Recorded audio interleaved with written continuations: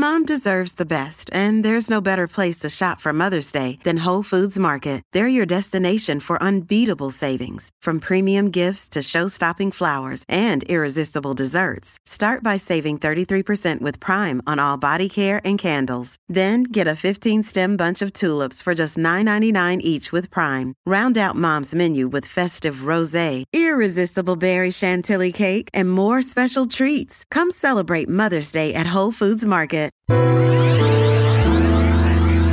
Welcome to the True Beauty Brooklyn podcast. I'm Elizabeth Taylor. And I'm Alex Shapiro. We're estheticians in Williamsburg, Brooklyn, and we work with really incredible, diverse, ambitious, and driven people who are killing it in life. They deserve to be celebrated, and on this podcast, we're going to be sharing their stories with you. Yeah, and in between our interview episodes, we'll have Beauty School, where it's just the two of us, maybe some guest stars, and we'll be chatting about beauty, life, weird shit about being in your 30s, and learning more about one another, because that's what makes us more similar than different. Also, we're a lot of fun, and we have a super multicultural community, and we kind of think that you might too. So why not talk about all things beauty under one Black and Jewish roof? Plus, we'll be answering listener questions, so be sure to write us at truebeautybrooklynpodcast@gmail.com. All right, guys, let's jump into the show.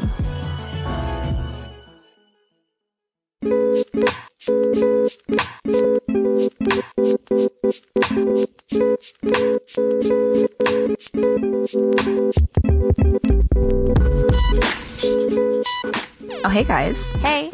Welcome to the True Beauty Brooklyn podcast. Welcome. It's Elizabeth. And Alex. We're back, baby. We're back. I'm not alone this time. I A little missed you awkward guys. turtle self. No, you guys loved it. I loved it because my homegirl Alex came and she hooked it up. Girl was dealing with some shit, and Alex said, "You know what, girl, I got you." That's true friendship. Honestly, so I appreciate it. Missed you guys. We back. Hey. We've got a great new episode. That was for you great. guys I let today. Elizabeth just take that one on herself. She really likes to perform. Usually I come in with something, but I'm like, no, girl's got it. Okay. It's been weeks. I told you I missed it. She missed this. She missed hearing herself. Oh, God, on the it's true. I wish it microphone. wasn't true. So funny. Okay, today we have a great guest named Erica Leon, and she is a dietitian.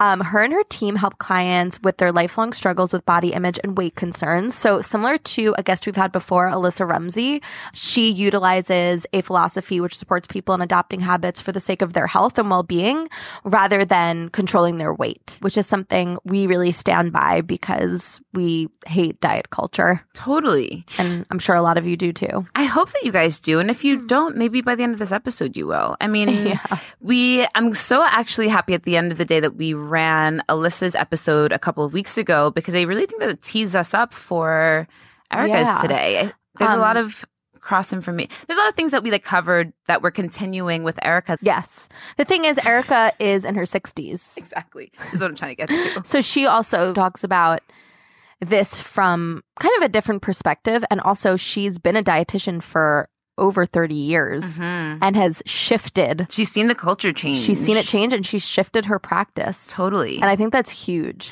Yes. And we know that generation can be fucking stubborn. Oh, yeah. Boomers. There's jokes about them. You guys made them up. Jokes about them.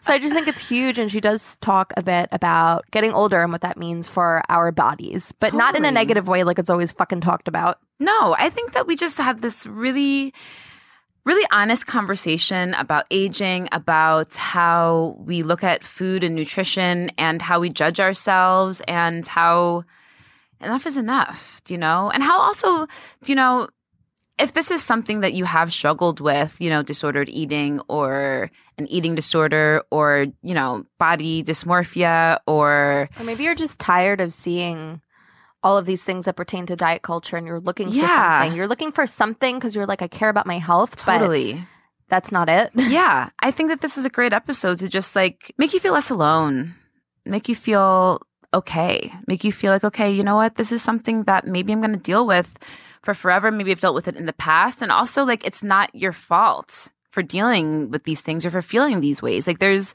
these systems that are put in place that work so fucking well that we don't even know that they're working. And it's been my the thing that I've been like thinking about so much these past couple of months is like these systems. Like we're so tuned in that we don't even know we're fucking doing it. It's insane. It's true. And the only way that we can stop these systems from working is by sharing this knowledge, by sharing information, by creating sisterhoods and communities and, Talking to Erica was really fun. I also feel like she gave a few good tips of wisdom. Totally. For us ladies who are younger than her. Yeah. I learned a lot. I learned a ton. And before we let you guys go and fall in love with Erica like we did, I do just want to say that this is one of the guests that our dear friend Alyssa recommended when we reached out and we told her about the body episode and we told her we wanted to bring in guests that were going to talk about bodies that were different from ours.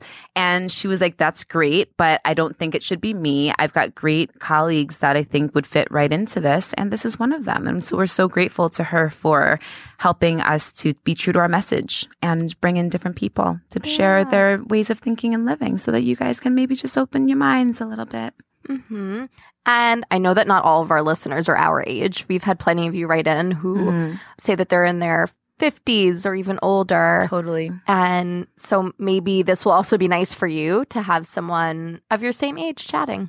And you know what, guys? This is also, our parents are starting to get older. Like if you're Alex and my age or a little bit older, like if you're in your 40s, our parents are getting older. And this is something that it didn't just fucking start with our generation. It's not going to end with our generation. This has been going on to women, to people. This has been going on with people and with control and with ways to stop us all from rising up, I guess, against the fucking patriarchy and the powers that be and whatever.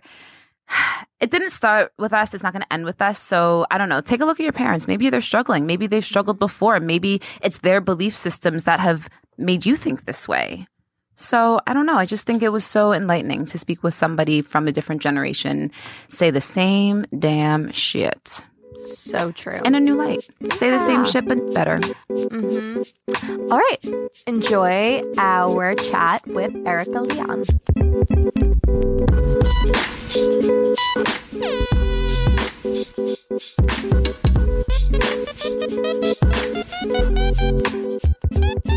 So hi there, my name is Erica Leon. I am a registered dietitian nutritionist, and I have been a dietitian for a million years. I have a group private practice in Westchester County. We see people of all sizes and shapes and colors and just helping them to learn to make peace with food in their bodies.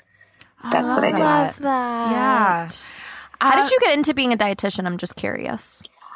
So I have an interesting story because I have been in this field a very long time. I'm like in my 60s. And I don't think I really thought even that I was going to be a nutritionist. I thought I wanted to be a doctor. I was a pre-med in college. And I didn't think I could cut it, to be honest. I was very insecure. Mm-hmm. And I said, let me volunteer in a hospital and see what it's like, if I really want to do it. And I ended up volunteering with the nutrition department. And that was it. So this is, for whatever reason, this feels like a good fit. So I changed my major to nutrition. And then became a dietitian. Wow. And did a lot of different things in the field. I love when life does that. Like the fact that just worked. You were like, I'm going to go volunteer. You happen to be in that department. You happen to like it. That's nice. It was your calling. Yeah. Yes, it was my calling. And, even all the jobs that I've had in during this period of time, I've used my nutrition background. It's clearly my calling. Like everybody, I started 30 years ago. We thought that weight loss was the thing to do. Everybody had to get healthy by focusing on weight loss. And so I did that for a while and realized that was just backfiring, causing a lot of problems with disordered eating. So I've shifted my whole practice. Mm-hmm. So 30 years ago, that was like in the 90s. My God. I'm going to tell you, I'm going to just admit my age. My first job was like in the 80s. So maybe like 40 years ago. My God, I'm tripping over that number. No, that was the area of fat-free, low-fat, Snackwell's cookies. Mm-hmm. I remember probably those before green you boxes. were born, probably your parents, that diet culture was very, very loud. And that was so many eating disorders were born out of low fat and fat free. Yeah, I believe it. I remember my mom eating the Snackwell Devil's Food cookies. I actually loved those as a kid. I remember those too. Or like all the fat-free chips with Olean, that stuff that was making everyone oh my shit goodness, themselves. Exactly. Yes. Everyone was just pooping. Just pooping their pants, and it's like the complete opposite. People were so desperate that they would consume those and suffer the consequences, the side effects of nasty. So scary. Yeah. I guess there was also still a time. I mean, I feel like we just as a society with eating and health have evolved so much since then. But that was a time where it was like, you just did whatever the fad diet was. It didn't matter how it affected your actual health. You're just like, I want to be skinny. The end. I have this very vivid memory of a job that I did. A lot of different jobs, by the way, until I sort of developed my private practice. I used to work in public relations as a nutritionist. And one of my accounts was the OptiFast account. And that was when Oprah Winfrey went on that liquid diet. I don't know if you remember the vision vaguely. of her wheeling a wagon filled with fat across the stage. I had to promote that. I had to talk about how amazing this diet program was. Look at Oprah. Everyone in the world should go on OptiFast. And it was, in retrospect, it was really inconsistent with my values doing that kind of work. But that was definitely one of my first jobs, promoting that. Low-calorie weight loss diet. What was your, sorry, everyone. Before you became a nutritionist, what was your experience personally within, your own body image, within nutrition, within how you saw yourself and how you saw food that led you to this path? Yeah. So I don't think I really ever thought about dieting until I was a teenager. And, this was in the 60s. It was the 60s. And I remember being in high school. And for whatever reason, I don't really remember how or why it started, but I remember being on a diet, bringing in food. I went to the High School of Music and Art, which is now called LaGuardia, I guess. Oh my gosh, it was the fame school. Yeah, I went to that school, and I remember we would go to, at the time, it was on the grounds of City College. That was where where the school was. And I remember bringing in my diet food, and I can see it. Yes. But I remember bringing in this tiny amount of food, and what was I doing? We were looking for guys. We were, with my friends. Yeah. So definitely remember dieting. Were you a dancer or a singer, or what were you doing? Okay, singer. Yeah. But either way, the entertainment industry, it's very, it's always been very about what you look like, especially as a woman. It's not just about your, look, they would rather have a beautiful woman have somebody else singing her voice, use somebody else with a beautiful voice, than to show the person who might not be, classically beautiful until yesterday, basically. That's the way that things were. Absolutely. I know I'm going to go on a tangent, but my daughter was going to be going into musical theater. She was very talented and did all the auditions, got into all the conservatories, and made a decision. She said, hey, I'm going to have an eating disorder. I can see that I'm afraid to eat. I don't want people to look at me in my leotard, and I want to have a flat stomach. And so she made a decision to not go into that line of work. Wow. So it is very competitive. You're right. Yeah. So even back then, I must have known it. Yeah, but good Thank for you. her. I just had an aha moment. Thank you, ladies. That's what we're here for. We're just here to chat and gab and figure things out. But it is kind of crazy. I mean, yeah, I think a lot of us in teenagehood, but I even remember, and maybe it was from my mom being on these fat-free diets, because in the 90s, I was born in 88, so I was young. Yeah, not that back then I cared that I was dieting, but I definitely thought about it at 8, 9, 10 years old. Because it was everywhere. That is so everywhere. Wild when you think about it. An 8-year-old thinking about their bodies. Yes. I mean, I don't think I really thought about my body until I was a teenager. I think that sort of was the norm. But now we're seeing 5-year-olds, not just 8-year-olds. People are learning about diet culture out of the womb. It's because we're swimming in the sea of diet culture. Yeah. It's just in the air that we breathe. Yeah. Yeah. It's really interesting how, as women specifically, so much of this is sort of innate. It's just none of us really know, in having these conversations, we don't know where these ideas came from. They've just always been there. It's just always, you are a woman, you're too big. Just by take enough space, bitch, you're too big. Get skinnier.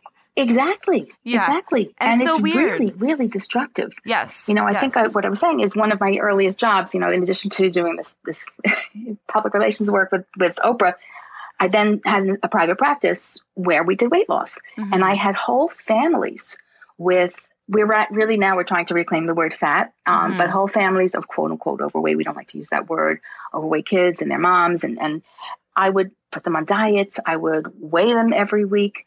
And I'm doing it long enough to now have some of those kids who I had helped lose weight when they were kids, develop full-blown eating disorders and sort of contact me again. I'm actually friendly with some of them, kind of like really challenging diet culture, saying, look at this, look what this did. This destroyed our lives. This really sent me into a full-blown eating disorder. These kids really suffered. Wow. So we've really just gone complete, 360. Okay, so and going against diets. Diets just don't work. Yeah. So let's talk about that. Let's talk about where you are today, where you stand because you're part of the fat positivity movement. I mean, I think that there's like a large portion of people who are now part of it, but I'm excited to speak with you specifically because, it's really wild witnessing what we've all like lived through, right? For, I guess, like centuries at this point. And it's really beautiful to see sort of like this huge community of people just saying enough is enough. Yeah, it's like a revolution. Yeah, exactly. I'm curious how you got to that point. Totally, exactly. Take us into this world. It's an interesting story, and I want to sort of compare it to an onion and sort of peeling away the onion, the layers of the onion, because I think initially I realized that diets don't work. And even before sort of this fat positivity, even before it was around, I stopped putting kids on diets. I stopped that. And I started to really just try to kind of meet people where they are. I mean, it's very difficult for people to put the idea of intentional weight loss on the back burner. We always try to tell them, like, don't focus on your weight. Let's focus on, being quote unquote healthy, whatever that healthy means. And obviously even that word healthy is, very ableist, but people kind of glom onto that. They like hearing that. And that's kind of a first layer. And that's what I did for a while. And the more I did that work, the more I realized learning about diet culture, learning the origins of diet culture, it's more onion peeling. Yeah. It's not just about like diet culture being in the air that we breathe. It's part of a larger system of oppression, and I actually heard you speaking with Alyssa Rumsey about the BMI, and I think she talked about Sabrina Strings and Fearing the Black Body. Totally. And really understanding, like particularly in the last year and a half, I'll just say, seeing how diet culture is really rooted in racism and really sort of making that going deep into the onion. Yeah. And really challenging, like, who the hell says that we should look any particular way? We are who we are. Yeah. I have this exercise I do with some of my clients, and I've been thinking a lot about it and thinking about we look like our ancestors. We all come in different sizes and shapes. And you would never try to wear a size 6 shoe if you had an 8. But that is what we're challenged to do in this culture, which is, by the way, it's a white supremacist culture. And P.S. And we get it. Yeah. But to really challenge, like, what do my ancestors look like? And I've been thinking a lot about my grandmother. My grandmother came from Russia. And I really have a very close association with Brooklyn because my grandmother and my other on the other side as well, they came through Ellis Island and they lived in Brooklyn. Yeah. They came there from Europe. They were all in large bodies. Yeah. They were fat. They didn't have fast food. They moved their bodies. My grandmother was like a seamstress in a sweatshop. She was the forewoman. Totally. They were voluptuous because they had to survive also.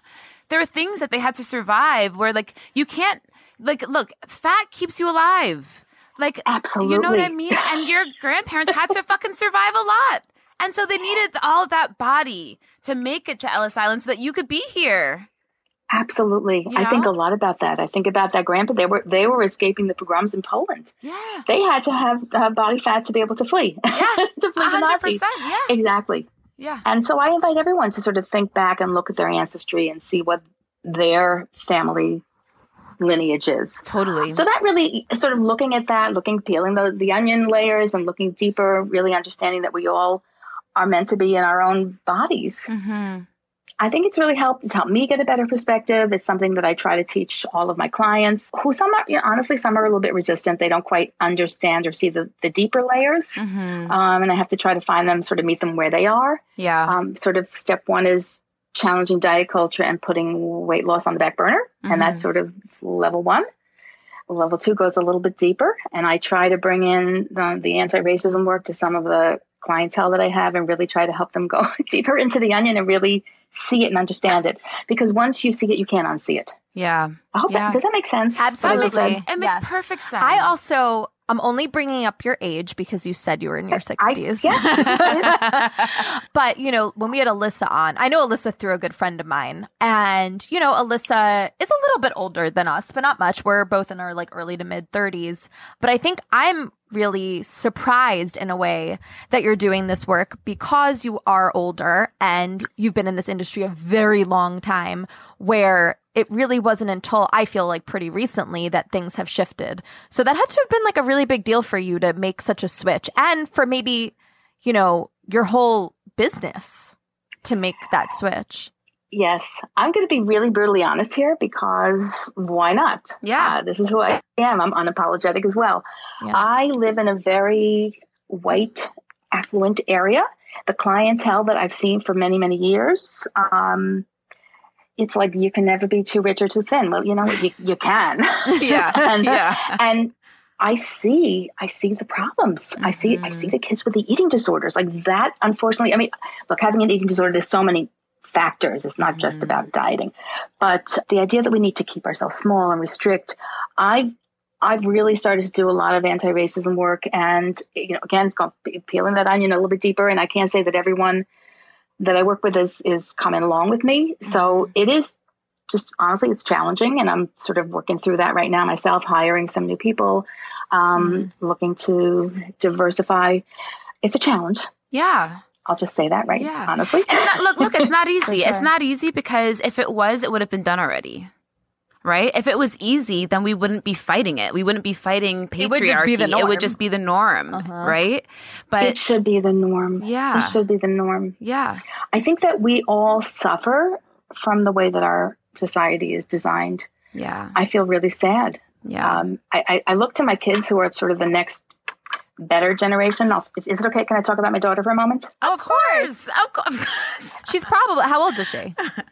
Probably like 27. Okay, she's really young. And what's interesting, I think what probably got me sort of along this route is that my daughter, we are Jewish. I talked about my family escaping the Holocaust. My kids went to Hebrew school. We were not religious particularly, but we culturally were Jewish. And my daughter decided at the age of 18, instead of going into musical theater, she converted and became Muslim. And wow. I think that sort of was the beginning of my real in-depth understanding diversity and respect and tolerance, because there was a lot of disrespect. People didn't really understand why she chose this. Yeah. And we really learned a lot as a family. It's helped us have a deeper appreciation for the rest of the world. Yeah. And she's married now. She's married to a lovely, lovely man, and we have a whole family that's another culture. Yeah, that's so nice. I love this. I've learned a lot. And she keeps saying, she said, why is it that this piece of cloth on my head should make anyone feel uncomfortable with me? Yeah. And she used to get a lot of stares because she's beautiful. Mm-hmm. And she said, I still get stares because they're staring at me. Oh, I said, well, Rebecca, they're seeing your magnificent face even more so. Right. But yeah, that piece of cloth, like, why should that separate us? Yeah. Why should anything separate us? Why should the color of our skin separate us? Mm-hmm. But it does. Yeah. Unless you're willing to challenge the way that things are. I love that somebody so close to you really made you examine yourself, but like so much deeper, right? Generations, like you're going back generations. And that's like, it's hard because you have to, it's just, I've been in therapy. And now I'm this person that talks about being in therapy, right? I've become this person. And it's called doing the work because it's not easy. It's not easy to examine yourself and to think about, why do I think this way? And to try to unthink these things that you've been taught that are so deeply ingrained in you that you don't even fucking know why. You don't even fucking know why you're acting this way or why you feel this way. And it's beautiful. I think it's a beautiful thing that you're challenging yourself, and like that you have taken that challenge and turned it into your work. Yeah, and challenging a whole industry. Yeah. You know what? I took this very intense course called Unity Over Comfort with a lovely anti-racism educator, Monique Melton. And I always have her voice in my head, bring your people along. Bring your people along. Yeah. And that's sort of what I have in my head. It's like, I'm just going to keep talking. I'm just going to keep talking and try to bring my people along, because that's the only way we're going to make any progress. Yeah. So the people that you find kind of giving you a little bit of pushback, like, fair enough. I get it. We're all conditioned.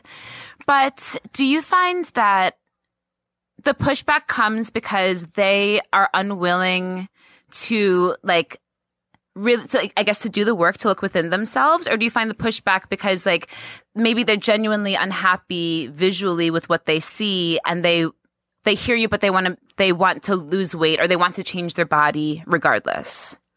Elizabeth, that is such a good question. Yeah. What I notice, and it's because I'm older, a lot of the clients that I personally work with right now tend to be older women. Mm-hmm. And the longer you're swimming in the sea of diet culture, I think the harder it is and the more conditioning you've had. So the harder it is to, again, I'm using this analogy of the onion. You have too many layers to peel. I just actually had a woman I've been working with for quite a while who's doing beautifully with letting go of diets. But the pull of, oh my God, I gained weight in this pandemic is so strong that she actually needed to take a break. So I think that people can only go as far as they can. And what I notice, people start the work and they'll come back. They might go on a diet, and I totally understand. Mm-hmm. Just like, by the way, I want to say I totally understand why Oprah is continuing, like, the quest of finding her perfect body. It makes sense. Yeah. Anyone in the public eye, these lovely celebrities who lose weight in the public, they it's understandable. But I think people do come back because they eventually gain the weight back and they see that they're miserable. Mm-hmm. The real success stories are the people who say to me, thank God I'm not dieting. Like, I don't think I could have gotten through the pandemic if I was focused on what I should or shouldn't eat. Mm-hmm. And I have to agree. Yeah. Speaking of, like, older women, I mean, first of all, it does really suck that there are women who have gone their entire lives and are now older and are still trying to find whatever that is that they're looking for, whether it's to be skinny, whether it's to, just feel like they look like this ideal person that they've imagined for their entire life. Or maybe they're looking for something else, but they think this is what is going to make them happy. Mm-hmm. Like, how do you even address, like, someone who's been in and out of diet culture for years? I mean, like, maybe 30 years, 40 years. Mm-hmm. Like, those are the clients that I work with. Those are the tough ones. Mm-hmm. Yeah. And my mantra is I just meet them where they are, and slowly, I really have to hear them and hold space for them, validate that what they're feeling is real. Of course, you think you should lose weight when you go to the doctor because you're menopausal, you're looking for some relief, and the doctor says, oh my God, your BMI is so high, you need to go on a diet. Or the client that I've been working with for a long time who's doing so well, whose doctor says, would you be interested in bariatric surgery? I mean, when clients go to their physicians, and that's the message that they hear right away, it is really challenging. Mm-hmm. I've had some groups, because I think there's a lot of, being in community is so important to when you're changing the way that we see the world. Mm-hmm. It's like being a salmon swimming upstream. Yeah. So I do that with groups. But also, I think the most important thing is that I just hold space and keep reminding them that, were you happy when you were dieting? When your weight was XYZ? Were you feeling better? Were you happy? Mm-hmm. And sort of then hearing them say, no, I still thought I was fat. I still thought I had to lose more weight. And sort of, I just kind of keep going back to that. Mm-hmm. Yeah, peeling the layers. It sounds like, and I was kind of saying this to Alyssa, but I guess it's surprising to me because you think of, a nutritionist, and I think of somebody who's going to talk to you about food, right? About, like, the things that you're eating. But it's really so much deeper than that. And it sounds like you do a lot of therapy work also. Yeah, you're also a therapist. I am a nutrition therapist, but I work, I've been doing this work with eating disorders. Yeah, talk to us. After I did the work with the kids and, doing weight loss, I slowly ended up having people that would come to me, and it was clear they had eating disorders. Yeah. And so I had to, do that very, very intense deep work and supervision with therapists, and you need to work in a team with other physicians and therapists and psychiatrists. You need to have a whole group to deal with an eating disorder. Okay, I'd love to talk to you a little bit more about this. I know you just saw me get very comfortable, but I'm actually dealing with this in my personal life with somebody who's, like, very close to me and is older. And we're just realizing that this is a severe eating disorder. But it's not the way that I'd ever seen it before. It's not about losing weight. It's not about being thin. It's not about, like the Daria and Quinn, like eating disorders in the 90s. Do you know what I mean? And I don't mean to like minimize it by that way. But it's just so much deeper in that this is something terrible happened to this person at some point in their life. And it's manifesting its way in this way. Do you know what I'm saying? And so absolutely. And I'm curious, I guess, just to kind of talk a little bit more about that, because it's something that I've never heard anybody speak about, and maybe selfishly because I'm going through this and because you specialize in this, especially with older people. It's like, is that something that you see often? I want to just understand a little bit more about what you're describing. And there's something called ARFID. It's the avoidant restrictant eating disorder, someone who has aversion to eating certain textures and a lot of food fears. Versus you're saying this is somebody who doesn't really have body image worries.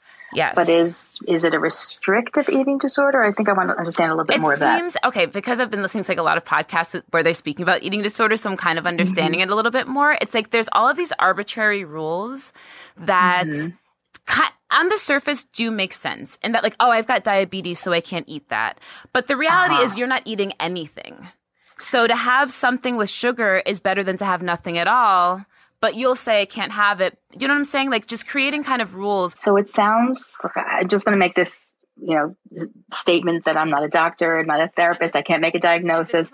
But when following food rules to an extreme becomes something like you're describing, it's orthorexia. It's not an official diagnosis, but it probably will be at some point in the, in the diagnosis I've heard of this manual, the DSM-5. Okay. Orthorexia is when you have to eat everything in a quote unquote clean, perfect. The food, it just has to be so. And what you're describing, making excuses, even though, yes, having sugar is of course better than having nothing. Right. And claiming that you're diabetic. Right. Honestly, diabetics can eat sugar. Right. Everything becomes sugar in our blood eventually, eating protein foods. And, even people who think they're on keto, eventually our cells need glucose to survive. Right. There's a large part of our population that don't talk about shit. They don't talk about shit to their families. They don't talk about, and generations of that. And so I'm curious in your experience, if you're seeing more of kind of this trend of like older people, because of diet culture, because of all these things that for years have been going on is now manifesting itself in their later days of life. I want to talk about that because that I'm very passionate about. So thank you for bringing this up. Sure. So midlife eating disorders are much more common than people will admit to. Midlife, and it's like, how do we define midlife? But generally speaking, like around 40-ish to beyond. We say midlife, menopause, and beyond. But this population, there are things that are going on in our lives that I'll give you an example. Like when my daughter was converting, when people are facing illness and death of a spouse, divorce, kids leaving the home.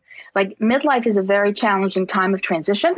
And so if someone has had a history of dieting, even if it's, under control, or someone has like had an eating disorder when they were younger and they've recovered, the challenge of both the emotional stuff that's going on in their lives, as well as hormonal shifts that occur during perimenopause, which, by the way, no one talks about. No one talks about. Somewhere around the mid-40s, our body starts to have a little less estrogen and progesterone. I'm not to get into the hormones exactly, but I'll just say this shift, the up, the down, it leads to a lot of unfortunate symptoms that people don't necessarily, they're not aware of. So it affects mood, it affects sleep. Some people have hot flashes. There's actually like 45 different symptoms of perimenopause. And so all of this sort of combined with the emotional stuff can lead someone to restrict. And when life is really challenging, going on a diet is like an easy solution. I'll share something personal. I remember that when I was 50-ish, I had my mother in a hospital. She was sick. She had cancer. My mother-in-law was in another hospital. Like seriously, I was driving across New York. I was driving from Long Island into the city, back and forth to go to 2 different hospitals. I was on a diet.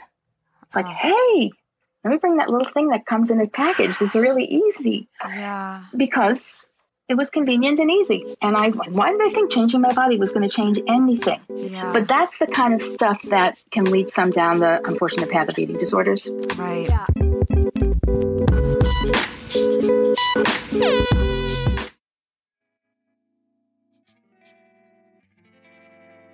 The holidays are here, which is perfect timing for today's sponsor, OneSkin. With OneSkin's revolutionary approach to tackling skin aging at the source, you can wrap up 2023 with the gift of radiant and healthy skin for yourself or your loved ones. I love to give the gift of beauty. Y'all know that these things can get expensive, and when we're talking about self-care and loving our skin and loving ourselves, it can be hard for some of us more than others to allow ourselves to have that gift. So it's always a nice gift to give somebody that you know would really love a skincare product or something that just makes them feel great, but they would never get it for themselves. And why am I pushing OneSkin on y'all? What makes OneSkin the best? Their products are powered by the groundbreaking peptide, the S1, which is the first ingredient that's scientifically proven to prevent the accumulation of senescent cells. Yo, we talked about these zombie cells in one of our most recent episodes. They are the primary culprit behind skin aging. And the reason OneSkin is so great is because the S1 peptide has actually been proven in the lab to reduce the biological age of skin by several years. That means that it not only prevents, but it slows down skin aging, leaving you with healthier, more hydrated, and glowing skin. OneSkin just launched their mini bundles, and they're so cute. I loved getting this little gift in the mail. It has the face and eye topical supplement, that body lotion, and a cleanser, and it comes in this cute little travel bag.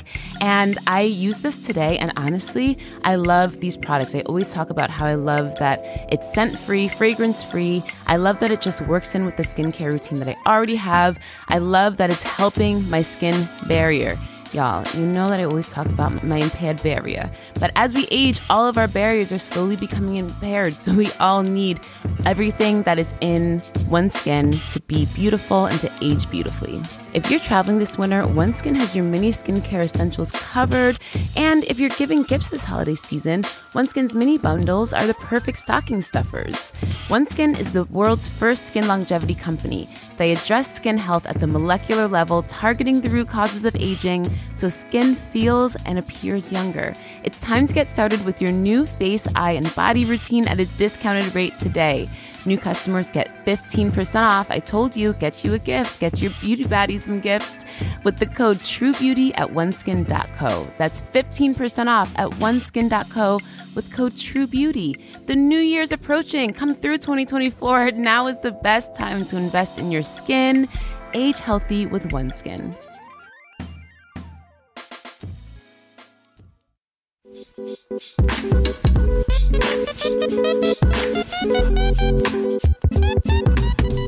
I think for me, like when I was in high school, and I was never diagnosed with an eating disorder, but we can say disordered eating for sure. Mm-hmm. I think it was a big control thing.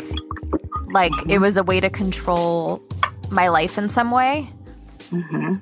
And it's interesting. It's interesting that like that was, because it is easy, right? You're just like, I can control this easily. Well, it's interesting because what you're saying and hearing what you're describing, like I'm going through something very, very similar in my own personal life, driving to 2 hospitals. Girl, I'm in it right now.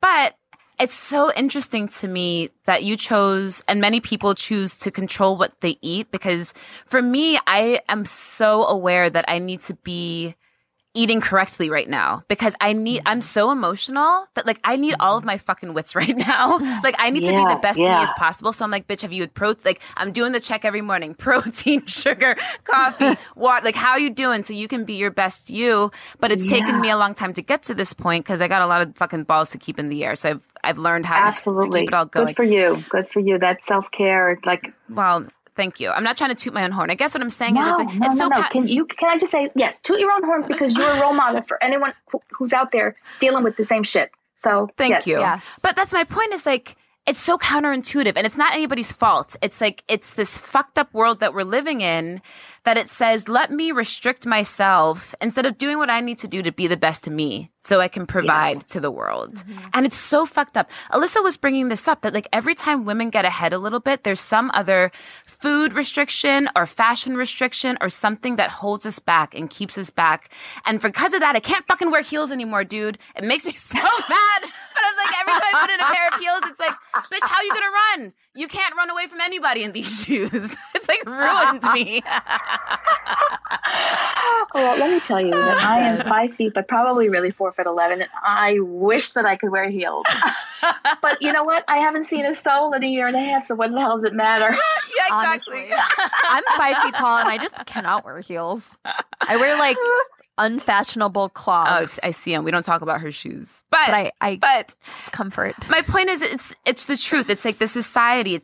Society keeps us on this like weak ass loop. Oh my God. Instead of like a tight fucking leash though of like, this is how you act, this is how you look, this is how you shall live. Yes. Especially she's going through all this, but look, she looks great. Did you lose weight? Your mother and your mother-in-law are sick, but did you lose weight, girl? You look great. That's it. That's it. Do you know how many clients I have who have said to me that their eating disorders were just activated and continued and promoted because people like, they were in larger bodies and they kept losing weight because they were starving or over-exercising or purging or doing some behavior that was not healthy. Mm-hmm. But they looked good, or having someone who has cancer losing, whatever, and someone saying you look great. Like, that is fucking crazy. Yes. It's crazy. It's like, I'm so hesitant to tell somebody. If I notice that somebody's losing weight, I'm so hesitant to say anything because I'm trying to deprogram. I'm trying to deprogram and be like, girl, you look great. Like, we just saw somebody and I felt bad as soon as I said it because I was like, you're not supposed to say that, girl. You're not supposed to be like, oh, girl, you look so svelte, even though like she did look good. But like,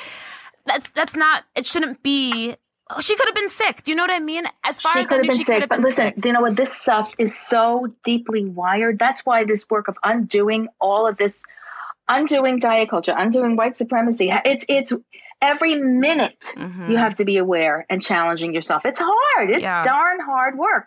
It really is. And I and I think also just like deprogramming myself from thinking anything about anyone's body. I really try to just like, why am I looking at someone so much to be like, oh, like she looks thin, or her hips look small, whatever. Things in the past that I would notice about someone, I really tried to like just let go of that because it don't fucking matter. It's not about just saying it. It's like, I don't even want to think it anymore. I don't even want to fucking think anything about anyone's body. That I totally dropped the ball on. You were talking to that fat positivity and sort of moving from this body positive, like, having a little belly, I can handle having a little belly, to like, my God, fat people deserve to take up space and they're just fine as they are. And who are we to comment? Looking at people in larger bodies, all different shapes and sizes and colors, it's very, very good for our brain. And it really helps us to change how we see the world. Because I have definitely been able to shift what I see. Yeah. Not always 100%. I sometimes have to challenge myself. It's so funny. I have someone that said to me, Erica, could you just find me someone who looks like me, who's just a little bit rounder? I don't want to look. I said, we'll start where you are. It's okay. But I invite everyone to sort of change their feed, really look at different bodies, and take your, I think it's called the Harvard internalized bias test. Like, you can take a test to see how fat phobic you are. And I definitely have moved along. Like, I actually prefer people who are a little bit rounder now. Yeah. So well, you can change how you think. Because you know what?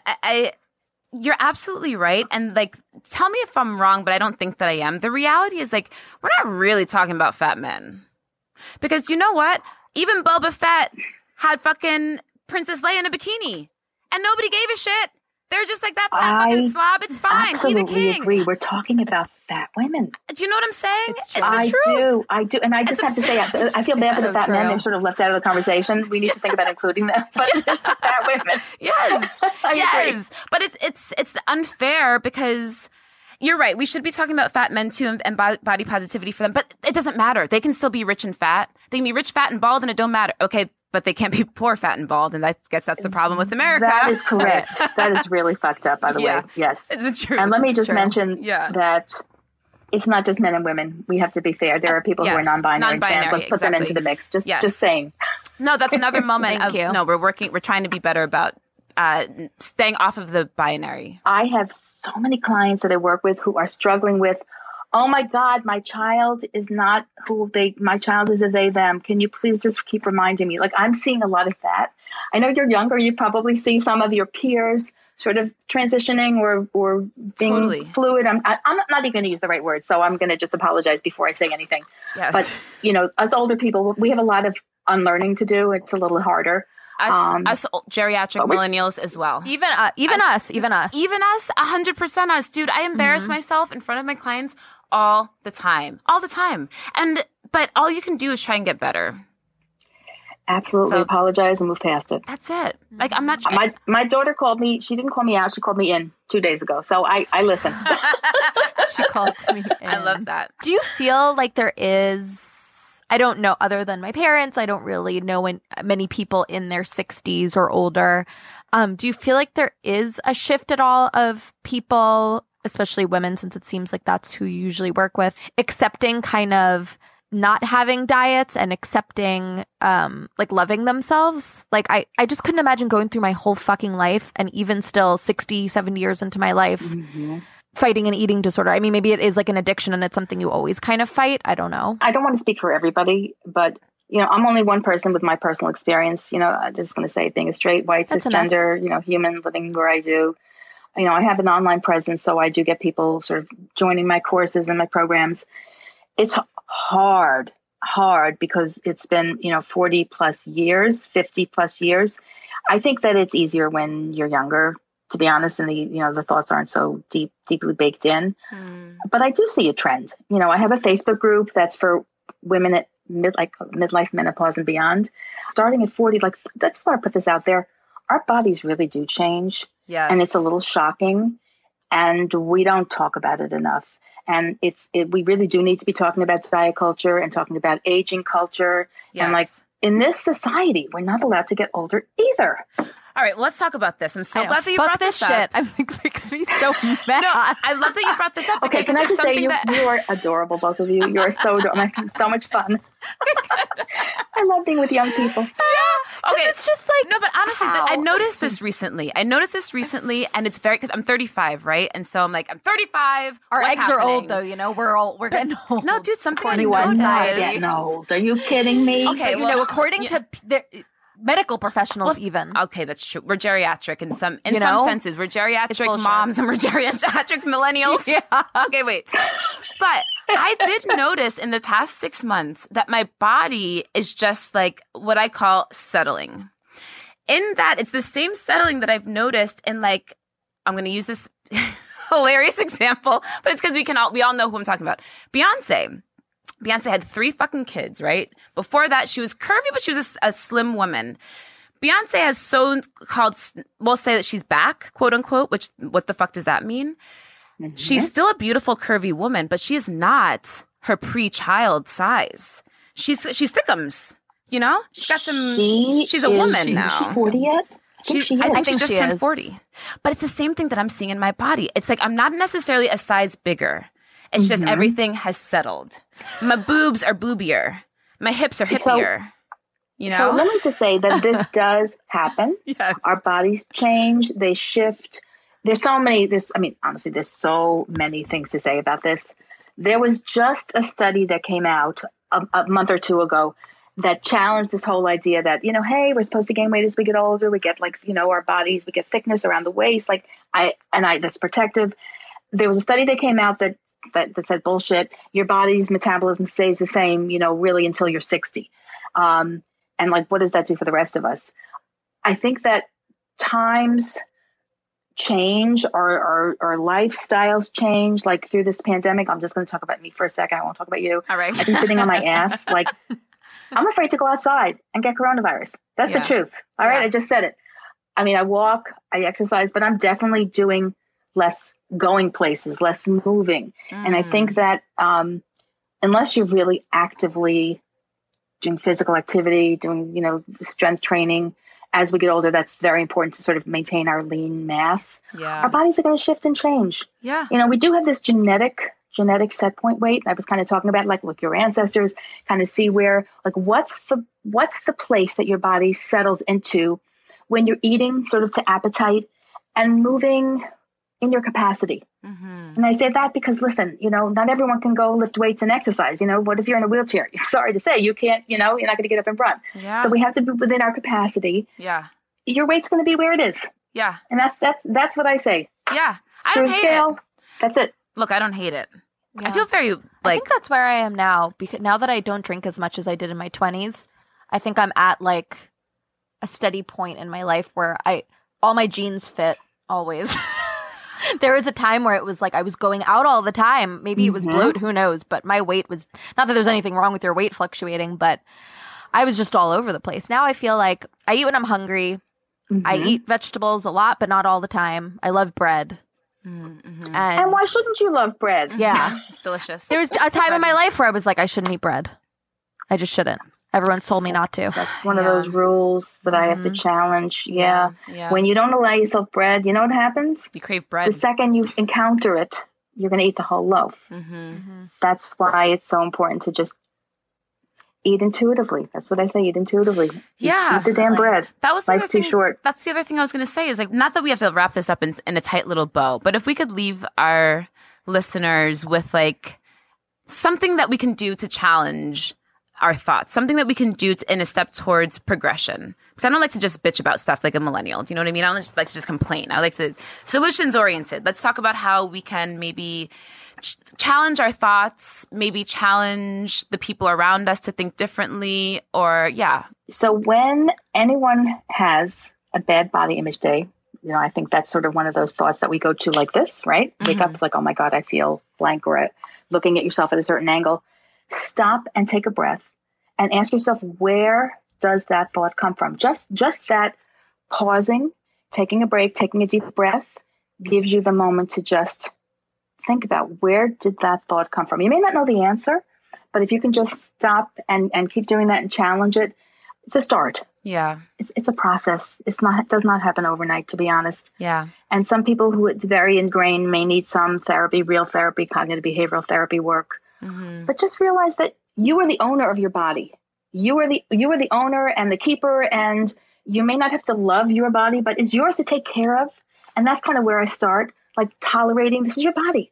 You don't have to love it, but you got to feed it.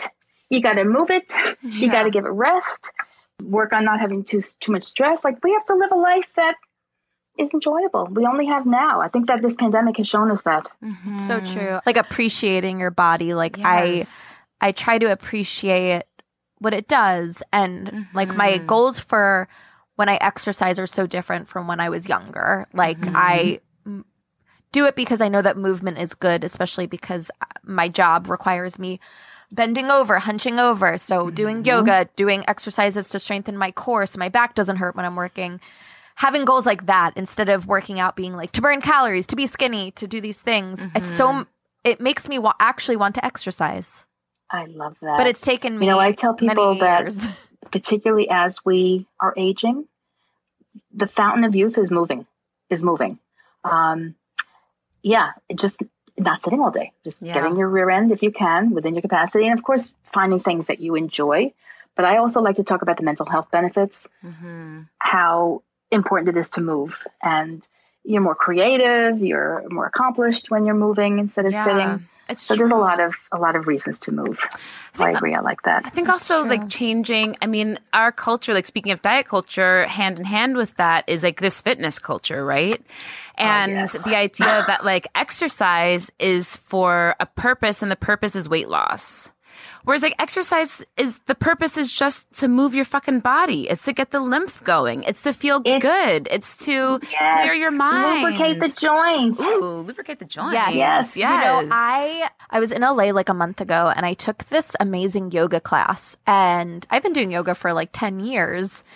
And so it's kind of, I've maybe had classes that I loved more than others, but this might have been one of the best I've ever taken. And I really liked the instructor. And when I went to go look her up on Instagram, I was like, oh, I already follow her, but I guess I never really like paid much attention. And I really like her classes because she never mentions, because you'll notice even though yoga is supposed to be this spiritual movement, I've taken classes where they do act like it's a workout and it's almost this like boot campy workout, which is fine if that's what you're looking to get out of it. But I've been doing her online classes and she will talk as you're doing certain movements. She's like, okay, now you're lubing up the joints in your hips and moving the synovial fluid out of blah, blah, blah. And it's so nice to visualize something that isn't fucking like, you're going to have great abs after this, or you're going to have. Yeah. I love that. Yeah. Absolutely. Oh my God. Oh, her name's Kyle Miller Yoga. Yeah. I like that. It's not too. her name. That's her. Like, I don't even like yoga and it makes me want to do it. You're right. Because, because when I visualize moving, that's what I visualize. I visualize like extension and like, things stretching and moving and not, I don't know. Yeah. I don't visualize abs. I want, you know what I mean? I guess my point is and when I do, it turns me off. When I do, I'm just like, no, you can't. No, that's no bread. That means no, you know what I mean? And that's trash. It shouldn't be that way. But I think that can be good for a lot of people if they're trying to get out of that mindset because it's harmful towards them. For some people, it's like, yeah, fun. I want to get abs. Whereas with other people, I think it can become obsessive. Oh, totally. Absolutely. Listen, as we get older, it's not just about having abs. It's about protecting your bones, not having osteoporosis. I mean, there's all this weird stuff that happens when you get older. I'm sorry to tell you. I know. Yeah. Real quick, how do we keeping prevent your heart healthy, keeping your brain not having Alzheimer's? It's like keeping being mentally acute. Bones. Did I say that? Bones, cancer prevention, osteoporosis. Gut health. Like there's so many reasons to move. There's so many reasons. Look, keeping all this shit rocking. Is what and I think that I actually, it's not till November because this gal is on maternity leave, but she's a nutritionist who I wanted to speak with her because I have stomach problems and I really wanted to talk to someone about, I took a while for me to find a nutritionist who specialized in stomach problems and didn't discuss like weight loss and diet and stuff like that. So I'm really excited to talk with her because, I think that anytime I've had stomach problems, I'm also a Jew and I feel like, I don't know, there's something in my DNA because everyone in my family. It is in the DNA, I have to say. I agree with you. Yeah. But it's at the point that I'm like, I got to do something about this. But anyway, I also think that maybe later in life, I'd love to see a nutritionist to talk about like aging, like how to help with things like osteoporosis or it's osteoporosis, right? Things like that, maybe how to support my hormones while going through menopause stuff. And I think that this has opened up a whole new world to me of like nutritionists or dietitians. It's not all just weight loss. There's actually so much more to it. And it's not weight loss. So if and I have a blog that talks a lot about, quote unquote, healthy aging and talks about these things to sort of look at without an emphasis on diet. I call it the non-diet approach to midlife and menopause. Shout out your blog. Yeah. What's your blog called? How do we find it? It's just on my website. It's very simple. EricaLeon.com. I love it. I love this. It's important to talk about these things. I think we're a generation, we're multiple generations now of women who, for the first time, are able to connect, are able to have these conversations, are able to tell each other the truth without somebody staring down our back or threatening to take our show off the air. Do you know what I mean? And so we can have these discussions and we need to, because otherwise you're just out there, figuring it out on your own. It's like, this is completely separate, but I've been seeing memes that's like, we got to stop talking about birth so cute. We got to stop calling the shit the miracle of life. That's why they don't take us seriously when we're like, it hurts. Because they're like, oh, it's not cute. Because we use like these little. It's not cute. It's terrible. Girl. But it's wonderful in the end. Right. But we can talk about this. My point is, I'm so grateful to you and for sharing this information and for speaking so openly and honestly, because now that I'm past 35, I'm realizing how obsessed we are with 22-year-olds, and the majority of us are 35 and plus. So we need to have these conversations. We need to talk about it. You are not going to look the way you did when you were 22. You're not going to look the way you did when you were 18. God. And guess what? When you're 40, you're not going to look the way that you did when you were 30. I hate to say it, but our bodies change. So get used to it. Yeah. And appreciate the body you have right now. Yeah. Enjoy the body in this moment. Yes. Those are my parting words. Yeah. And try and say, look, I'm trying to be around here for a long time. And that means I got to take care of this shit. That's right. You know what I mean? Take care of that shit. One day I won't drink as much tequila. I've gotten way better. You're all right. You're doing I've gotten way, way better, actually. So do you have any final parting words? Anything besides your websites? Can you tell us where we can find you on Instagram, all of the internet things? So my business is Erica Leon Nutrition. My Instagram is Erica Leon Nutrition. It's very simple. Just follow my name. And you can find me on Facebook, on Instagram, LinkedIn. I think with the women in my age group, we tend to be more on Facebook. So that's probably more where you'll find me. I think you're right. Yeah. My mom loves Facebook. I know you're right. Yeah, send your moms over. Exactly.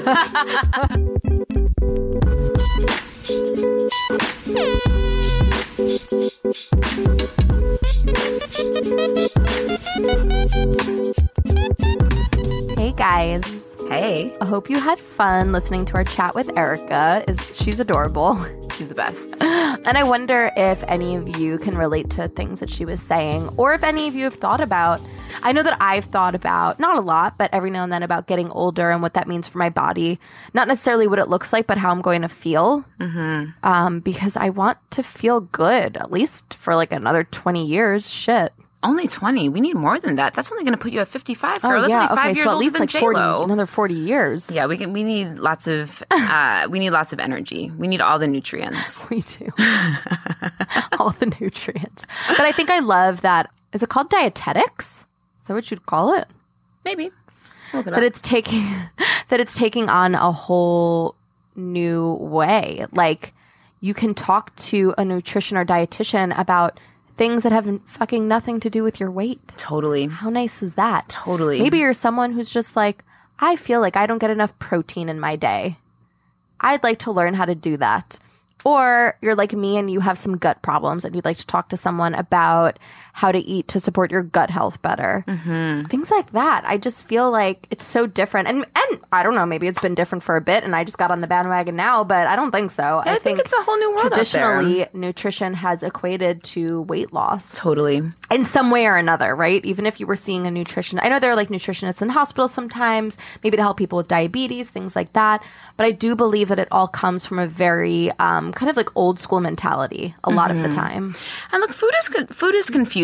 Food, like, it nourishes us, but it's also like cultural. It also, it means so much to so many different people, and it's a lot to unpack. And like, you don't have to unpack it by yourself. Maybe there's things that are going on, like within your relationship with food that you don't even fucking realize. Things that are happening that they started before you could even, verbalize the feelings, right? Like, who knows? And it's worth, looking into those things. If it's bothering you, if it's something that you're working through that's inhibiting you from living your best life, from being your best self. And from being happy. And from being fucking happy. Also, I made a mistake. I said Boba Fett and I meant Jabba the Hutt. My family are all fucking nerds and they'll kill me if I don't make that. Oh my God, they'll disown you. Yeah, oh, completely. They already probably have. They already turned off the episode and they're like, this bitch. You haven't taught, she hasn't fucking learned anything. Hasn't learned anything. Calling fucking Boba Fett, Jabba the Hutt, messing up the joke. You guys knew what I meant, maybe not. Anyway, hope that landed. Write us and let us know what you guys think. What did you guys think about all this? Like, what did you all think? Yeah, what curious. are your thoughts about your bodies? How do you feel about your bodies? Just what's your relationship with your body? What's your relationship with food? It's all so nuanced and it's all so different. And I'm really curious because, unfortunately, I think as people, period, but especially as people who are female presenting, there's a lot of emphasis on our bodies, a lot. And it's very hard to navigate living without at least thinking about it. I don't think you can. I think in one way or another, you have to have a feeling about it, right? Or for sure. Yeah, I'm just curious. We're just curious, guys. Let us know. I mean, I'm wondering if any of you were raised on like a farm in the middle of nowhere. Do you still have the same feelings about body image? I don't know. I'm curious. I always joke. I'm like, if I were to have kids, I'd have to raise them on a farm in the middle of fucking nowhere with no Wi-Fi, nothing to like fuck with their like young little brains. Well, how are they going to find somebody else to marry? It can't be inbred. Farm next door. Okay, fair. Yeah, I just wondered, like, is it's it because curious. I grew up on Long Island and Queens? Totally. That's why a lot of people are trying to go off the grid and trying to do that homestead. But also, it could get weird. Shit could get weird. Look, let's not encourage people to go off the grid and raise their kids. But I wonder, those of you who maybe grew up in rural areas where I just assume there maybe wasn't as much of an emphasis put on, like, looks and... Or if you were encouraged to be strong. Were you encouraged to be... Yeah, what? We just want to know. We just want to know. I don't know. I'm curious. I'm just curious. It's all about exploring and celebrating our differences and talking about them. And totally, you know, especially culture to culture is also different. Like, I don't know. In Black culture, are we expected to be waif-like? I don't think so. Everybody's trying to say, honey, you too thin. You got to eat. You got to put some meat on them bones. But yeah, I'm curious to know. I'm curious. Write into us at P.O. Box. No, I'm kidding. Like in the magazines. God, yes. Write into us at P.O. Box. We should get a P.O. Box. You guys can write in. Would you like we that? We fucking should. Would you like to? Oh, we'll find out. You guys let us know. Do you like the email? Do you even know how to, like, you know, send a regular mail? A regular letter? Oh my God. I remember in second grade, that was something we learned. Oh yeah, how to, like, address and stamp. I was like, bitch, I know how to do this. It might not be a thing now. They're like, here's how you type a fucking email. Exactly. Yeah. Anyway, this is a tangent to be a tangent. You know all right, guys. where to find us if you want to write in on Instagram at True Beauty Brooklyn Podcast. It's so funny watching Elizabeth. She wants to talk so bad. She's like, fuck this bitch. No, I'm over here. I'm doing like all these hand motions. You guys can't see it, but I'm doing all these hand motions that are like joking. She looks like she works at an airport because she has the headphones on and she's like doing direction positions with her hand. Or do you want to tell them how they can email us? No, I'm just sitting here and doing sign language. True Beauty Brooklyn Podcast at gmail.com. And I think that's it. That was my British accent. I know it was weird. We love it. Don't you ever apologize for your accents. I don't know where. Did you ever apologize for your accents? That's it, guys. We love you. This has been a COC BK production. Produced by us, Elizabeth Taylor and Alex Shapiro. Our engineer is Bart Tripoli. Our theme music composer is Zebra Sonic. Our artwork is by Garrett Ross. Our photos, hair, and makeup are by Sabrina and Joe Holdsworth. If you're an advertiser interested in advertising on our show, go to midroll.com/ads. For more information, go to exactlyrightmedia.com.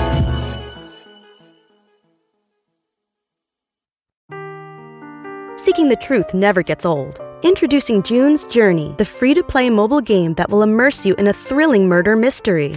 Join June Parker as she uncovers hidden objects and clues to solve her sister's death in a beautifully illustrated world set in the Roaring '20s. With new chapters added every week, the excitement never ends. Download June's Journey now on your Android or iOS device or play on PC through Facebook Games.